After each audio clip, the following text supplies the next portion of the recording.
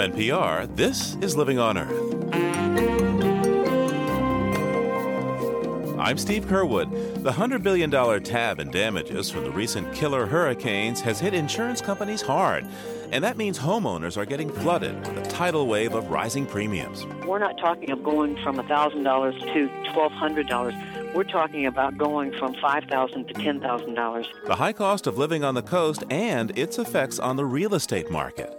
Also, complaints that environmental groups have money as a motive in the debate over drilling in the Arctic refuge. One of the reasons that this continues to be used as propaganda by the environmental community is because it's their number one source of fundraising throughout the country to use in political campaigns.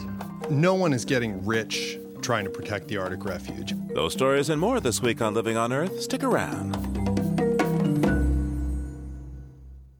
Support for Living on Earth comes from the National Science Foundation and Stonyfield Farm. From the Jennifer and Ted Stanley Studios in Somerville, Massachusetts, this is Living on Earth. I'm Steve Curwood.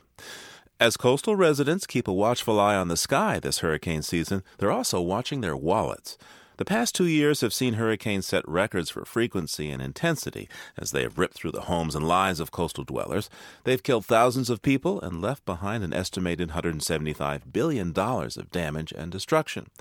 Now, while personal losses in some cases have been staggering, with more than $75 billion in uninsured losses, in other cases, insurance companies have helped soften the blow. But affordable insurance has become harder and harder to get, and some scientists warn that climate change will make the storms even worse. Living on Earth's Bruce Gellerman has our report. If you live along the coast of the United States, and half the population does, just try buying hurricane insurance. Steve Burgess, insurance consumer advocate in Florida, says you're in for a shock. The consumer is really taking the brunt of a difficult situation. This year, property owners from the Gulf Coast to New England are seeing hurricane insurance premiums skyrocket and coverage cut. But nowhere is the problem as bad as in Florida. And nowhere in Florida is it as bad as where Terry Johnston lives, Key West. In fact, most of the people in Key West, their bills have at least doubled, if not tripled. And I mean, we're not talking of going from $1,000 to $1,200. We're talking about going from $5,000 to $10,000. And that's just for windstorm insurance. It's the only kind of hurricane insurance you can get on the Keys. And the only company offering it is the insurer of last resort in Florida, the quasi-state-run Citizens Property Insurance Corporation. In the wake of the last two hurricane seasons, half a dozen Florida insurance companies have gone bankrupt, and others have left the state. Today, Citizens is the largest insurer in Florida, and $1.7 billion in debt, and soon even it will stop writing new policies. State officials call it a crisis. Tracy Casper of West Palm Beach calls it horrific. Over the past decade, her windstorm premium has gone from $300 a year to $2,300 last year to $8,300 this year. I was given 1 month to pay the premium. And I don't care how much money you make, to pull out $8,000 out of any account is, unsettling. So Casper did what insurance companies do. She calculated the risk and decided not to pay the price. And we just didn't feel that the risk made us feel that we needed to have that kind of coverage. We would rather take the risk and pay cash for whatever damage we would have. And we feel comfortable with that. But I am one of the few people I know that feels that way. People are so afraid. There's such fear-mongering. Hurricane hysteria has gripped the coastal region and is reverberating through the economy. Insurers call the phenomenon demand surge, a period of intense inflation in construction materials and services following a mega disaster. That's one of the reasons insurance companies say they need to raise premiums. Insurance advocate Steve Burgess disagrees. I think they have vastly overstated the losses that could reasonably be expected for the future year. And Burgess wonders, what are the odds hurricanes this year will be as bad as the last 2 years? We can even imagine a storm that's a Category 5 that goes through Miami and crosses over and goes through Tampa, picks up steam and goes through the Panhandle. But the question is, how likely is that to happen? Well, that's the $100 billion question, isn't it? Yeah. That's exactly right. According to risk analysts, there's a 3% chance a Katrina-sized hurricane will strike again this year. Over the next 10 years, the probability goes up to 30%. Determining the odds of a disaster, its potential costs, and risk to an insurer is an art and science, and has sparked the creation of a new industry called catastrophe modeling. Catastrophe modelers, or CAT modelers, take into account weather trends, construction styles and designs, building materials, and location. Then they compute the unthinkable. Karen Clark is president, founder, and CEO of ANWR Worldwide. The Boston company pioneered the catastrophe modeling field. In fact, in our model, we capture scenarios that we haven't even seen yet. For example, we have simulated years where we could have 12 landfalling hurricanes, which historically we haven't seen yet, but we know that it could happen. But the models are only as good as the underlying assumptions that are used. Will there be more storms or less? Will they be more severe or mild? And the big question, what about global warming, and how will it affect hurricanes? Karen Clark. There is a growing consensus that we are seeing climate change. We are seeing a warmer environment. However, since climate change is really a global phenomenon, it's much more difficult for scientists to predict, if you will, the exact impact on hurricane activity, because hurricanes in the North Atlantic are regional phenomena. Catastrophe modelers have recently consulted with climatologists to determine the effect of global warming on weather. The past 2 seasons have seen the frequency and intensity of hurricanes go up, but the insurance industry isn't willing, at least yet, to say it's due to climate change. Ryan Ogard uses catastrophe models from 3 different companies. He works for an insurance brokerage firm called Guy Carpenter. It's his job to figure out the risks to an insurance company's portfolio of properties. What's their exposure to disaster? How much money do they need to cover potential losses? The relationship between hurricanes and global warming is definitely on his radar. Now, is that increased frequency caused by global warming? We don't know well enough, and we can't measure that well enough to put it explicitly in the model as global warming. So the models are a bit agnostic about the cause, but they do say the frequency is up. The U.S. climate catastrophe models may be a bit agnostic, but European reinsurance firms have gotten the religion of climate change. Reinsurance companies insure insurers. They're known as the riverboat gamblers of the industry, the ones that insurance companies go to spread their risk. So while American reinsurers aren't taking climate change into account, European reinsurers such as Swiss Re and Munich Re have been factoring global warming into their models for years. In fact, Swiss Re is bankrolling this new documentary called The Great Warming, starring Keanu Reeves. Earth's temperature is rising, and that changing climate is threatening our planet's future. Just as we are the cause, we can be the solution. Hard hit by storms these past 2 seasons, reinsurance companies here and abroad want more money for assuming risk in today's hurricane environment.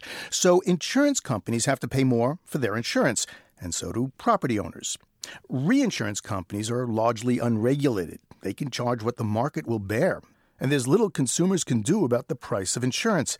But, says Karen Clark of ANWR Worldwide, people don't have to live in areas where the threat from hurricanes is greatest. Well, quite frankly, I think this is one of the biggest problems that we face with respect to property damage from catastrophes, is that we keep building more and more expensive properties in coastal areas, very prone to severe events. So even if we were not experiencing global warming, the potential for catastrophe losses increases every year. So you don't need to be a weatherman, insurance company, or catastrophe modeler to know which way the hurricane winds will blow.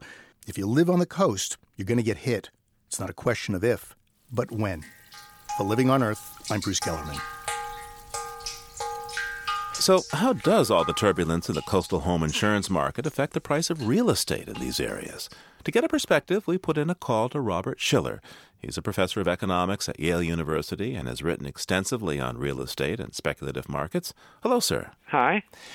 We understand that people are having trouble buying and selling insurance for hurricanes. How does that affect the real estate market in coastal areas? In principle, we know that insurance rates have been rising rapidly. The cost of insurance in the South has been a problem. It has been going up rapidly. It's partly the insurance companies want more, and it's partly because of the hurricane risk, which seems to be going up, And in many places in the South, it's also because damage claims for mold have been going up. So in principle, that might be the way that the increased storm risk hits home prices, because people will see that how much they have to pay for insurance on this home, and then that will give them second thoughts about paying such a high price on the home. But that, hasn't really bit yet. But maybe the impact is delayed. I think that we have been going through such a psychological boom around glamour areas, and often coastal areas are glamour areas around the country, that it's been carrying prices up. It's been a rather sudden change. If you look at some of the data that's been collected about the percentage of homes that are second homes, it's gone up rapidly in the last few years, so that people are buying something like a third of all homes are either investment homes or vacation homes. Is there any evidence that climate change is affecting the climate of real estate? Well, it's a question of how much. It seems to me that homes on the shore are not necessarily good long-term investments.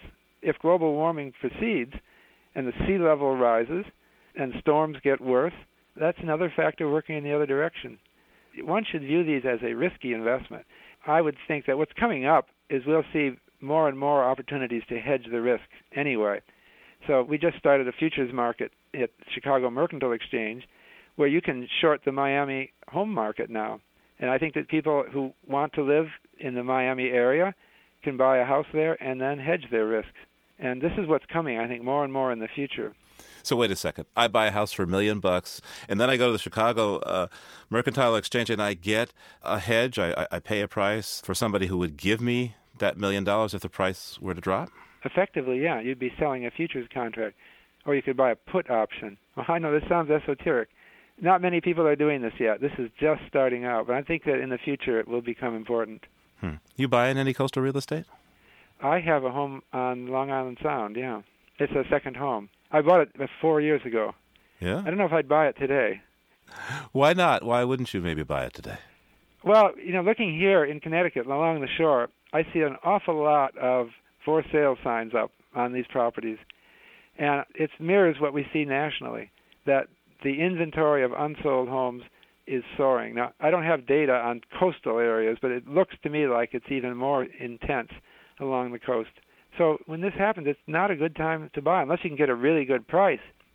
Where do you think, if there was to be a tipping point in the market, the coastal market, where do you think it might tip first? Well, I worry about price drops in real estate. We have seen an enormous rise, doubling or even tripling in many areas. And some of these coastal areas are the most extreme. Cape Cod, Nantucket. They've gotten so high on those Nantucket and Martha's Vineyard. You look at a nice house in the town, not even on the water, you could pay $5 million for it. If we see a weakening of the market, they could be early to show a decline. But there's a lot of differences in price that I think are due to public attention and public sense of glamour that in the long run may not be so sustainable. Robert Schiller is professor of economics at Yale University. He's author of the book Irrational Exuberance, an analysis of real estate, stock market, and other speculative bubbles. Professor, thanks for speaking with me today. It was a pleasure. Coming up, this may be a free country, but getting Congress to consider your cause can cost a pretty penny. The dollar dimension of the Arctic National Wildlife Refuge debate is just ahead. Keep listening to Living on Earth. It's Living on Earth. I'm Steve Kerwood. The U.S. House of Representatives has voted yet again to open part of the Arctic National Wildlife Refuge to oil exploration. It's the 10th time the House has approved drilling in the refuge. What the Senate will do with the bill is less certain. One thing is certain, though. A small army of lobbyists, consultants, direct mailers, advertisers, and activists will be on hand to try to sway votes. After decades of debate, no one has made a penny drilling for oil in the Arctic Refuge, but in Washington, D.C., it's already a gusher. Living on Earth's Jeff Young has a look at the cottage industry that's grown up around one of the country's most enduring environmental conflicts. And makes a point of order that a quorum is not present. Evidently, a quorum is not present. Under the rule, the yeas and nays are ordered. Members will record their votes by electronic device.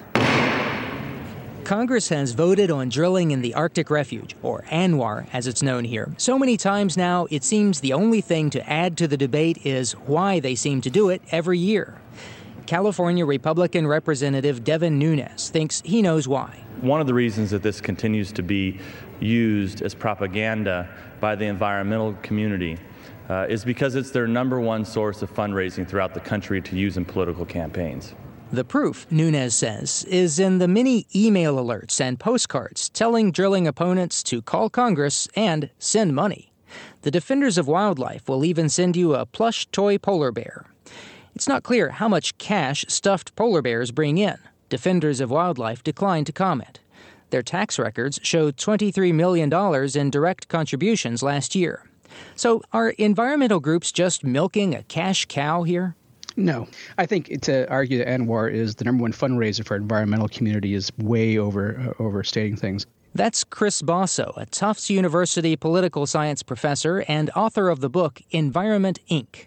Basso says it's true, many environmental groups seek support for the Arctic fight. But if they were hyping the issue purely to make money, as Congressman Nunes charges, they would quickly lose the most valuable thing they have, the trust of their donating members. These organizations are, at the end of the day, responsive to their donors because if they don't do what the donors want, you can go somewhere else. You can give your money to another organization. So organizations are very careful about their currency of the realm. The currency of the realm is their reputation as legitimate advocates for a cause. And if you screw up that legitimacy, you have big trouble. Basso says the only groups that can raise funds on the Arctic issue are the ones with long records in protecting wildlife and wilderness and changing energy policy, the issues at the heart of the Arctic drilling debate. Pete Rafel is a spokesperson for the Wilderness Society. The Arctic National Wildlife Refuge is in the DNA of the Wilderness Society. Rafel says the Wilderness Society's interest in protecting the Alaskan wilds dates to the 1930s. The group got $26 million in direct contributions last year, but Rafel says money raised for the Arctic Refuge goes to that effort. Well, no one is getting rich trying to protect the Arctic Refuge. Every dollar that comes in here gets spent working to protect this place. And we'd like nothing better than to move on to other issues. But as long as it comes up in Congress, we're going to have to raise and spend money to protect it. Rafel offers few specifics on how that money is spent. Tax records show the Wilderness Society gave direct mail company SMS Direct hundreds of thousands of dollars to print up things like postcard appeals to protect the Arctic. Among SMS Direct's other clients is the Republican National Committee, which wants to drill in the Arctic. And there's a hint as to who's really found a gusher in the Arctic debate: the direct mailers, pollsters, and consultants who make up the Washington public opinion machine, some of them working both sides of the argument. It is no secret that consultants that have specialized in this have made a lot of money, especially in recent years. That's Sheila Krumholtz with the Center for Responsive Politics, a nonprofit that tracks money in Washington. Krumholtz says the real money in the Arctic debate is with those who want to drill. Oil and gas has spent millions of dollars, $200 million since 1989 on campaign contributions, $46 million just in the last year on lobbying.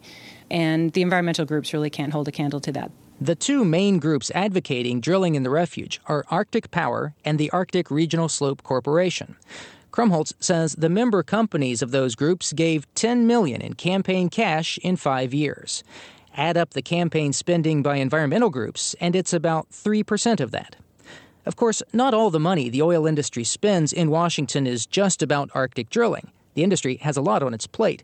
But Krumholtz says the bigger the money, the greater the access. That money opens up doors in Congress. So this is a very useful tool to have in their toolkit as they are lobbying on a whole host of issues, among them ANWR. The latest to tap into that money is a public relations firm based in Oregon called PacWest.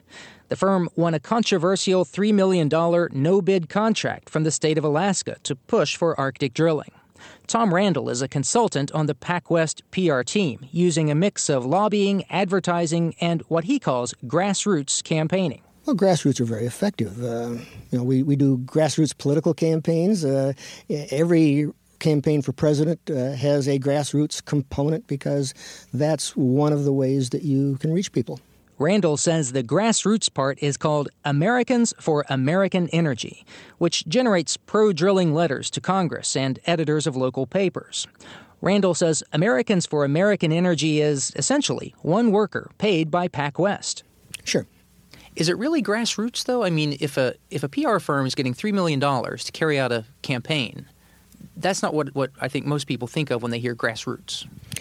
It's grassroots if it gets a grassroots response. If other people in the grassroots join in and that effort is multiplied, then you have a grassroots movement. Randall says he thinks this approach will work. He predicts a Senate vote to drill the Arctic refuge by the end of this session. If he's right, it could be bad news for those striking it rich on the ANWR debate. Again, political money tracker Krumholtz. It'll be a bittersweet victory for those consultants should ANWR pass, because they will no longer be able to reap the rewards that they have been in the last few years. For Living on Earth, I'm Jeff Young in Washington.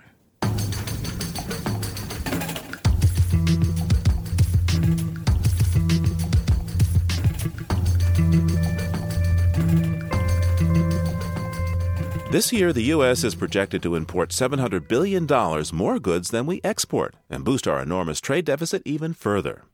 And to get our goods home from this global shopping spree, we are putting more and more pressure on trucking and railroads. As shippers try to meet this demand, they're running into trouble with community and health groups concerned about the dangerous particulates from diesel exhaust at the shipping terminals. One such community is not far from the birthplace of the historic Atchison, Topeka, and Santa Fe Railroad. Brian Thompson of Kansas Public Radio has the latest in our ongoing series, The Haze Over Trade. The town of Gardner lies just southwest of Kansas City. Nearby is a marker where pioneers in covered wagons headed west had to choose between the Santa Fe and Oregon trails. The Santa Fe Trail has always been a major shipping route, but freight moves a lot faster along the line now than it did in the days of the pioneers. This former Santa Fe main line, now owned by BNSF, connects Chicago with the ports of Los Angeles and San Diego. Trains like this one bring goods imported from the Pacific Rim to America's heartland. The products are in large shipping containers stacked atop flatbed rail cars. Yes, I believe those are the exact type that we're talking about. They'll be lifted off of those trains and put onto the trucks. That's Gardner resident Damon Frizzell. The facility he's referring to is a gigantic intermodal shipping operation, a huge rail yard where containers would be offloaded from trains and then transferred to trucks for distribution. The facility would be surrounded by new warehouses and distribution centers. Frizzell says trucks would be coming and going virtually all the time. Lots of trucks. When it is fully developed, it will then be approximately 59,700 truck trips per day is what the estimate we've seen is. The city takes issue with that number. Community Development Director Fred Sherman says opponents of the facility are misinterpreting the findings of a recent traffic study. BNSF has projected their ultimate operational is over 1 million lifts a year. A lift is either a container from a truck to a train or train to a truck. And doing the math, kind of taking 1 million divided by the work days, comes out to about 4,000 trucks a day.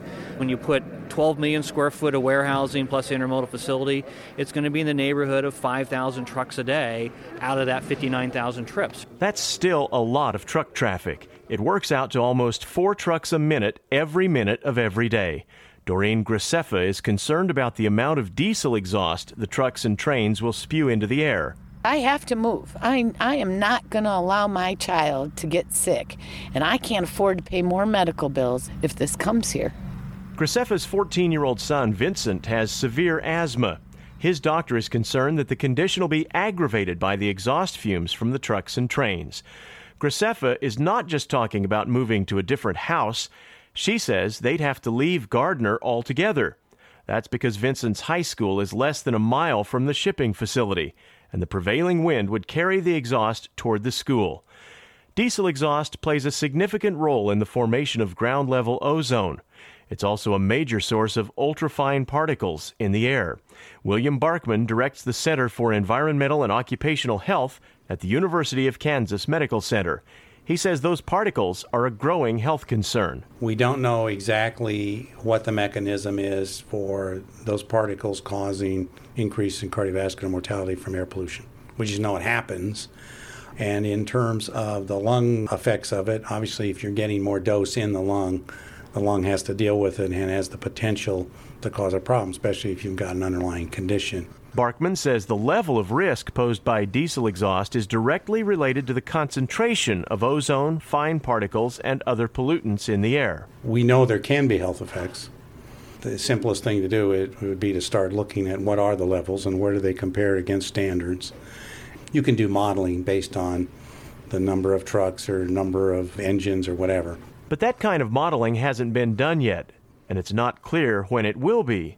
Clark Duffy, who oversees air quality for the Kansas Department of Health and Environment, says the new facility may not even require a permit. What we have been in discussions with Burlington Northern Santa Fe is to make sure that they use all the best management practices to develop a state-of-the-art facility that has the absolute minimum air pollution that can be in that type of a facility. Duffy says the state will wait and see if there's a problem. Officials plan to monitor emissions from the site. We can say that only certain vehicles that meet certain environmental standards within their engine components or have low sulfur fuels are allowed to enter the facility. There are a lot of techniques that we can use to improve air quality. Duffy says moving the railroad's current intermodal operations to Gardner should actually reduce pollution in Kansas City, even though the wind will tend to carry pollution from Gardner in that general direction. We want to be a part of the solution to the air quality issues in the greater Kansas City area, and I think we can help do that. That's Skip Kalb, the railroad's Director of Strategic Development. The company points out that trains are much more fuel efficient than trucks. Greater reliance on trains results in fewer trucks on the highways and lower overall emissions. But many Gardner residents aren't satisfied with such promises. Yard signs all over town bear bold red letters reading, "No Intermodal." Several people wore white T-shirts with that same message at a recent meeting of a committee formed to advise the city council about the proposed facility. When the leader of the opposition, Claude Hobby, was given a chance to speak, the audience of 500 in the high school gymnasium left no doubt where they stand. These people here tonight continue to say no intermodal. We mean that. They should be included in the decision-making process, not excluded. We do not want this. We continue to say it does not have to be a done deal. It may not be a done deal, but federal law gives railroads a lot of authority to conduct rail operations on land they own. That makes it an uphill battle for people trying to stop development of these big shipping facilities, in Gardner or anywhere else for that matter. For Living on Earth, I'm Brian Thompson. It may seem like an uphill battle for communities that border the nation's ever-expanding trade and transport hubs, but in Los Angeles, where fully 40% of the nation's shipping containers enter the country and where the cry over diesel exhaust has been the loudest, there's now significant change. With me to talk about what some consider a key environmental justice issue is Living on Earth's Western Bureau Chief Ingrid Lobet. Ingrid, what are the new developments in the ports of Los Angeles and Long Beach? Well, it's a pretty big deal. These two ports with their trains and ships and trucks emit more pollution than LA's 6 million cars. And they've always been in competition with each other, but now they're cooperating, and they've jointly announced what they're calling the most aggressive plan to reduce health risk and air pollution in America's seaport history. It's a 50% reduction in diesel particles in 5 years. Wow, that's significant. But haven't the ports always argued that they're just the landlords to these cargo ships and semi-trailers, that they couldn't make them do anything? That's right, and that's what's so different. Now, all of a sudden, they're promising to exact commitments when the shippers' leases come up for renewal. And they're also requiring that right away, ships begin switching their main engines to ultra-low-sulfur diesel beginning 20 miles offshore. And they'll also have to shut off their engines when they dock, and they'll have to plug into shore power. But now, isn't it really the trucks that receive the shipping containers on the dock that are one of the biggest problems, not just the ships?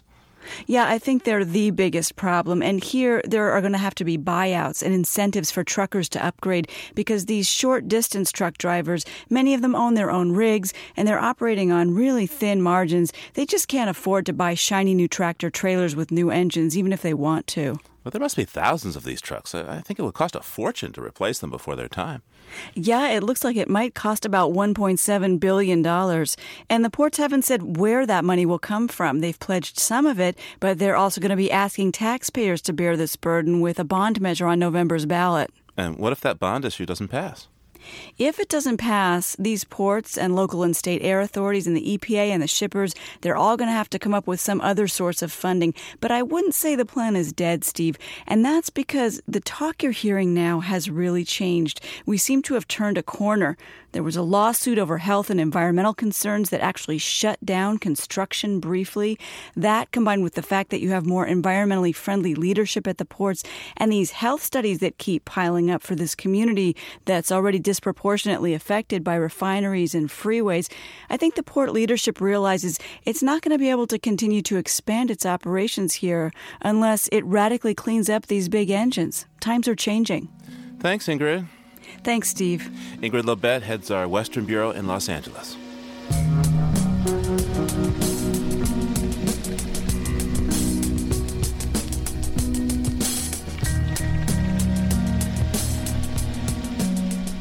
Coming up, one man's search for a sustainable formula to protect Bolivia's natural resources. First, this note on emerging science from Tobin Hack. In their search for regenerative cell therapies that might someday cure Parkinson's, Alzheimer's, and other diseases, scientists have studied adult stem cells found in the hair follicles of mice. Now, for the first time, pathologist Dr. Xiaowei Xu at the University of Pennsylvania has isolated a new adult stem cell in the human hair follicle. He calls it multipotent because it can transform into many kinds of tissue. By culturing these multipotent cells with proteins and minerals, Dr. Xu has already gotten the hair follicle stem cells to differentiate into skin, nerve, muscle, bone, cartilage, and fat tissue. These multipotent stem cells contain proteins, called markers, that have previously been found only in embryonic stem cells. And they can duplicate themselves without the help of other cells, meaning that a single stem cell can be extracted from a hair follicle, cultured in a lab, and produce a colony of cells. That's a good thing, because only one or two of these cells exist in every hair follicle, and millions would be required for regenerative treatments. Although stem cells from human hair follicles are much harder to come by and less versatile than embryonic stem cells, they're less controversial in today's political and religious debates over the ethics of stem cell research. That's this week's Note on Emerging Science. I'm Tobin Hack. And you're listening to Living on Earth. Support for NPR comes from NPR stations and Kashi, whose Day of Change tour features yoga lessons, natural food cooking demos, and Kashi cereals, crackers, and granola bars. Details at kashi.com. The Kresge Foundation, investing in nonprofits to help them catalyze growth, connect to stakeholders, and challenge greater support. On the web at kresge.org. And the Kellogg Foundation, helping people help themselves by investing in individuals, their families, and their communities. On the web at wkkf.org. This is NPR, National Public Radio. It's Living on Earth. I'm Steve Curwood. Of the thousands of people who started software companies in the go-go decade of the 1990s, Louis Liebenberg's path was among the most circuitous and treacherous. It started in the Kalahari bush, where Mr. Liebenberg was charged by a rhinoceros and stalked by a lion. He even survived the dot-com implosion with his software company intact. Reporter Glenn Zorpet traveled to South Africa and brought back this story about what can happen when the cyber world meets the wild world. In rumpled khakis and hiking boots, with binoculars and a lion's tooth hanging around his neck, Louis Liebenberg could be any ecotourist. But this grizzled, white-bearded engineer claims distinction as having made perhaps the greatest contribution to animal tracking ever. His company, Cyber Tracker Software of Cape Town, South Africa, offers a handheld computer program that simplifies and automates the task of monitoring wildlife. Available for free, it has been a huge hit with wildlife officials, conservationists, zoologists, field biologists, animal trackers, and anti-poaching officers who've been downloading the software at a rate of nearly 2,000 copies a month. The beauty of the program lies in its user interface, which, Liebenberg says, was conceived for bushmen who don't read or write. I was hunting with a bushman who, as they go on a day hunt, they scan the area and they collect information on the movements of animals based on their tracks and signs. So they effectively build up a picture of what's happening in the entire area. And then in the evenings they'll discuss that and strategize and decide where to go the next day. So I sort of figured if you could somehow capture that information, it could be of incredible value to research and to conservation. To record an animal sighting, the user simply chooses from a menu of pictograms, impalas, plain zebras, African elephants, and then taps the screen the appropriate number of times. 5 taps, 5 animals. The user can even record animal tracks through a menu of footprint pictograms. The handhelds are all equipped with GPS cards, so the location and time of the sighting is added to the record automatically. All the data can later be transferred to a color-coded map that offers an immediate and compelling view of where animals are roaming, congregating, eating, and sleeping. Liebenberg says there are about 50 ongoing cyber tracker projects in Africa alone, and they've had some dramatic results. I think one of the biggest breakthroughs with that in the Congo, our project involved gathering a huge amount of data on gorillas, forest elephants, the antelope, the plants, the forest itself. And with the outbreak of Ebola, for the first time, they could actually see the extent of the impact of Ebola on gorillas. And not only that, you could clearly just see that there's an area where the gorilla were present before the outbreak, where the gorillas were just completely gone. They were just completely wiped out. Liebenberg's inspiration for CyberTracker came from a course he took on the philosophy of science. He became seized with a vague but deep conviction that the answers to some of the fundamental questions about the origins of science were to be found in the ancient practice of animal tracking. He resolved to write a book on tracking and to do it properly. He would go and live with the Bushmen of the Kalahari in Botswana and Namibia, learning how to track and hunt from them. Liebenberg spent 10 years tracking and hunting with Bushmen.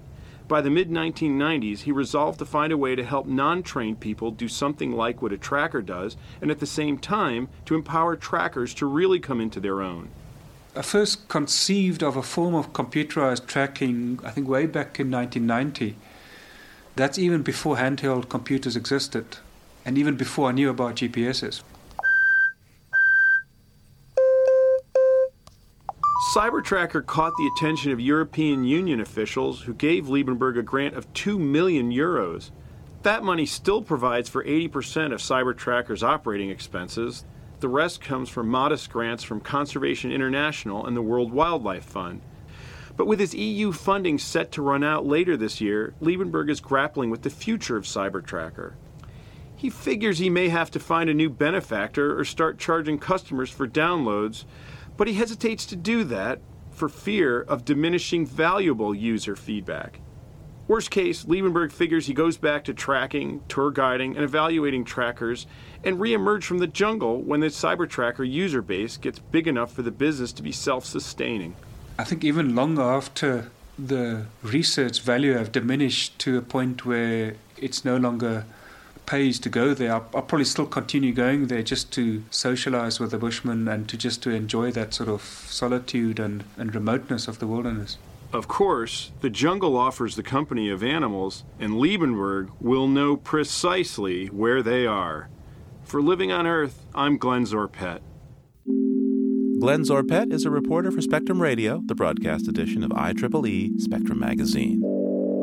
To find out more about CyberTracker Louis Liebenberg, visit our website, livingonearth.org. That's livingonearth.org.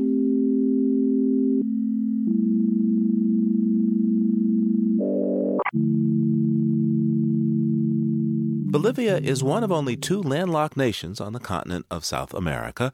Still, it contains some of the most diverse ecosystems on the planet. From the Andes Mountains in the west to the Amazonian rainforest in the east, Bolivia is rich in nature and in natural resources. But Bolivia is not a wealthy country. Conservation there is under pressure from global economic interests. William Powers worked for environmental and humanitarian organizations in Bolivia, and he's written a book about his experiences. It's called Whispering in the Giant's Ear, a frontline chronicle from Bolivia's war on globalization. Hello, sir. Hello. Bolivia has been in the news recently with the new president, the new socialist president, Evo Morales, taking over the natural gas business there. Tell me about Mr. Morales and what his presidency means for Bolivia in your view.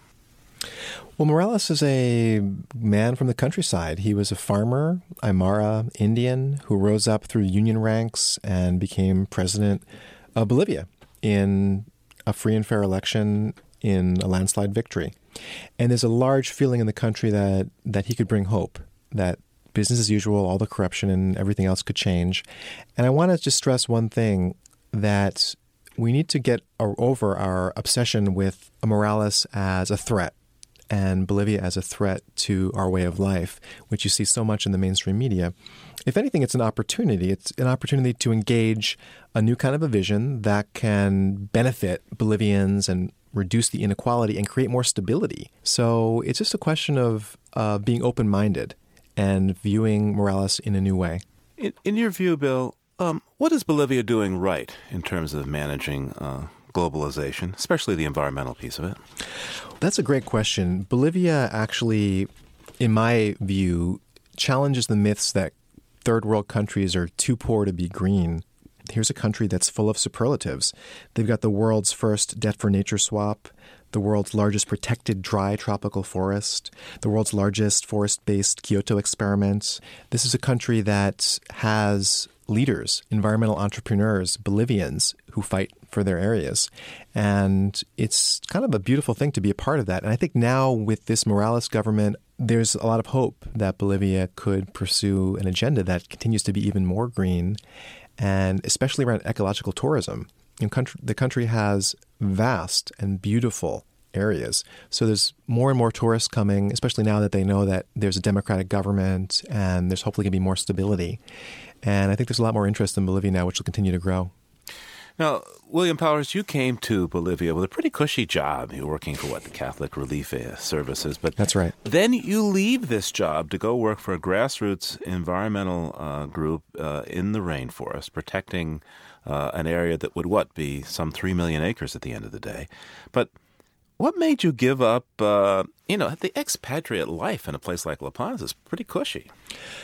It is. When I landed in La Paz, I was given the keys to a brand new SUV that I had unlimited use to, a apartment that was parallel to the penthouse in one of La Paz's most exclusive buildings, and I had a big corner office and a secretary. And I gave that up because I realized what was going on in the country. There were such dramatic changes, hunger strikes, people protesting right under my building, and a special girlfriend that I had, a Bolivian girlfriend there, who inspired me to think outside of the expat bubble, if you will, in La Paz, and really try to get more in touch with the local people. So I decided to leave and take a big salary cut and work for a local NGO, a local nonprofit in Bolivia, an environmental group in the Amazon. So you head out to the rainforest to start working for the Friends of Nature, and you meet Salvador. And this man is, I guess you'd call him your cultural liaison with the small Amazonian tribes in this region. And he tells you the story of the tree of the world which holds up the seven skies. I'm wondering if you could tell us that story right now. Well, that's a beautiful story that Salvador told to me in a Jeep, on a 24-hour Jeep ride. And there's a tree, according to the mythology of the people in that area, that holds up the world. And it holds up the Amazon's seven skies. And each of the seven skies has a world similar to ours, with pampas and waterfalls and broochy wolves and all kinds of creatures.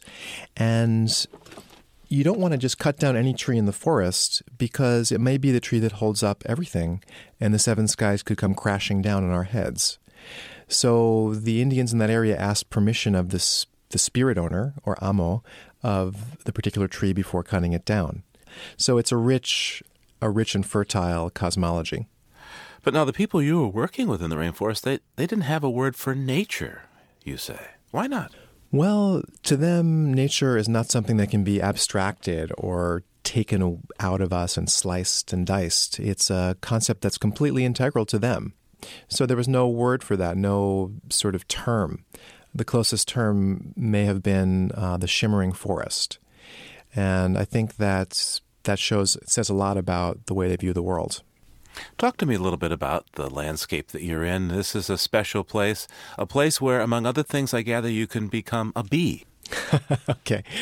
Yes, that's right. This is the one of the world's largest Kyoto Protocol rainforest experiments that I worked in, and it's a gorgeous place. It's really amazing. You have the Wanchaka Mesa, which was the inspiration for Sir Arthur Conan Doyle's The Lost World. And it is 20 waterfalls crashing off the Wanchaka Mesa into lush primary rainforest with macaws and tapirs and all kinds of wildlife. So that's where these folks live. And do you want me to tell the story about the bees? Well, yes, please. Well, I was back with 3 of the chiefs of the Chiquitano tribes in that area, and we were driving through the rainforest. And I had to drive because, of course, they've never driven. And being unaccustomed to such incredible roads, I planted our truck in a huge mud hole. Well, bees came from all over. First hundreds, then thousands, and then literally tens of thousands of bees had surrounded the car. They were crawling up my nose, in my hair, under my shirt, and everything. And I screamed. Yeah, because I think they I were would stinging too. me all over my body. Yeah. But the chiefs said to me, you're the only one who can drive, so you have to get back into the truck, which for me was a hive at this point, full of bees. And you have to get back in the truck, and you have to figure out a way of getting the truck out of this mud hole. And they'd already put a whole bunch of sticks and branches under the wheels so we could get out. I didn't want to get back in until they told me something. They said, you are a bee. And I said, what? They said, you're a bee. And the point was that you have to go with the bee energy, become like this species, and then you will not get stung. And sure enough, with that little mantra in my head, be a bee, be a bee, I got back in the car and successfully got out of the hole. So how did they view you as somebody who was there just optionally, not really having to make the hard choices that someone like a Salvador might have to make for their own survival? Well, a lot of us in international development, we go into it in some ways to see what it's like to be poor and end up learning what it's like to be rich. And I think that there's a certain amount of jealousy about that and about the fact that whatever happens, even if total chaos broke out or there was any kind of a problem, you'd be evacuated. And there's a certain amount of tension in that. But I guess what I was trying to do was to get closer, to get out of the bubble, the real bubble in La Paz, and bridge the worlds a little bit more by being one of them, by joining the reality of the long 24-hour road trips, even though I had optional to take a plane out there, and to camp, to use my tent, to live in thatched huts as much as possible, to really try to participate a little bit more in their reality. And I think that they appreciate that. And I think there's a certain sense that when we Americans learn the language well and participate and cross boundaries like that, I think it has a positive effect in terms of solidarity. William Power's new book is called Whispering in the Giant's Ear, a frontline chronicle from Bolivia's war on globalization. Thanks, Bill. Thanks so much for having me.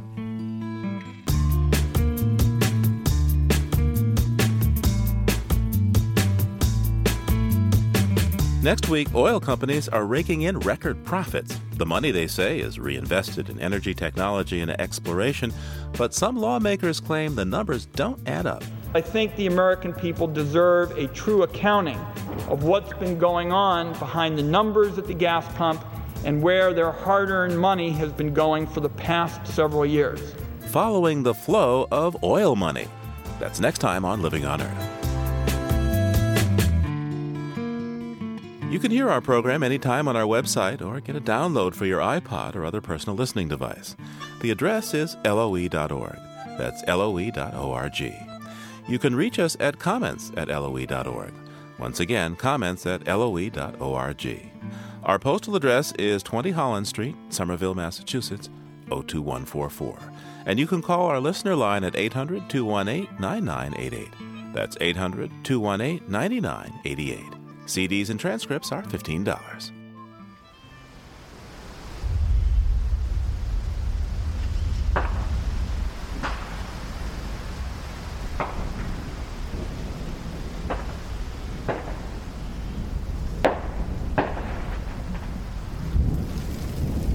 We leave you this week with the celebration interrupted.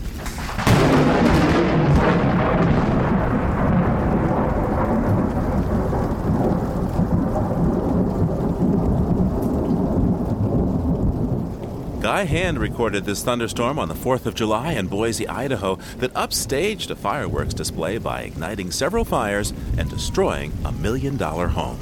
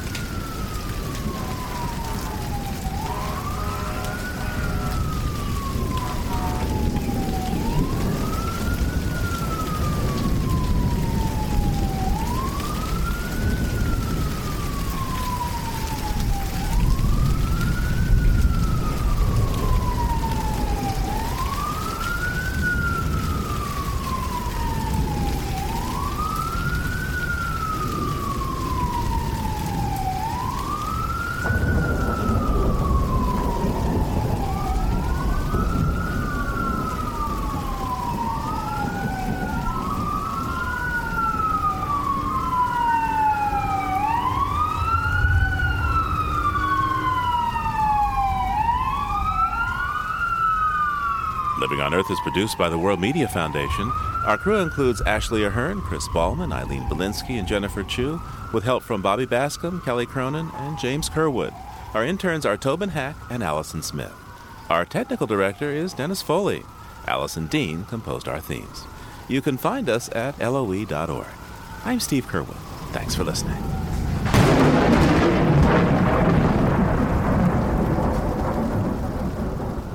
Funding for Living on Earth comes from the National Science Foundation, supporting coverage of emerging science. Kashi, whose Day of Change tour features yoga lessons, natural food cooking demos, and an array of Kashi products. Details at kashi.com. Stonyfield Farm, organic yogurt, smoothies, and milk. 10% of profits are donated to efforts that help protect and restore the earth. Details at stonyfield.com. Support also comes from NPR member stations, the Ford Foundation, the Town Creek Foundation, and the Saunders Hotel Group of Boston's Lenox and Copley Square hotels, serving you and the environment while helping preserve the past and protect the future. 800-225-7676. This is NPR, National Public Radio.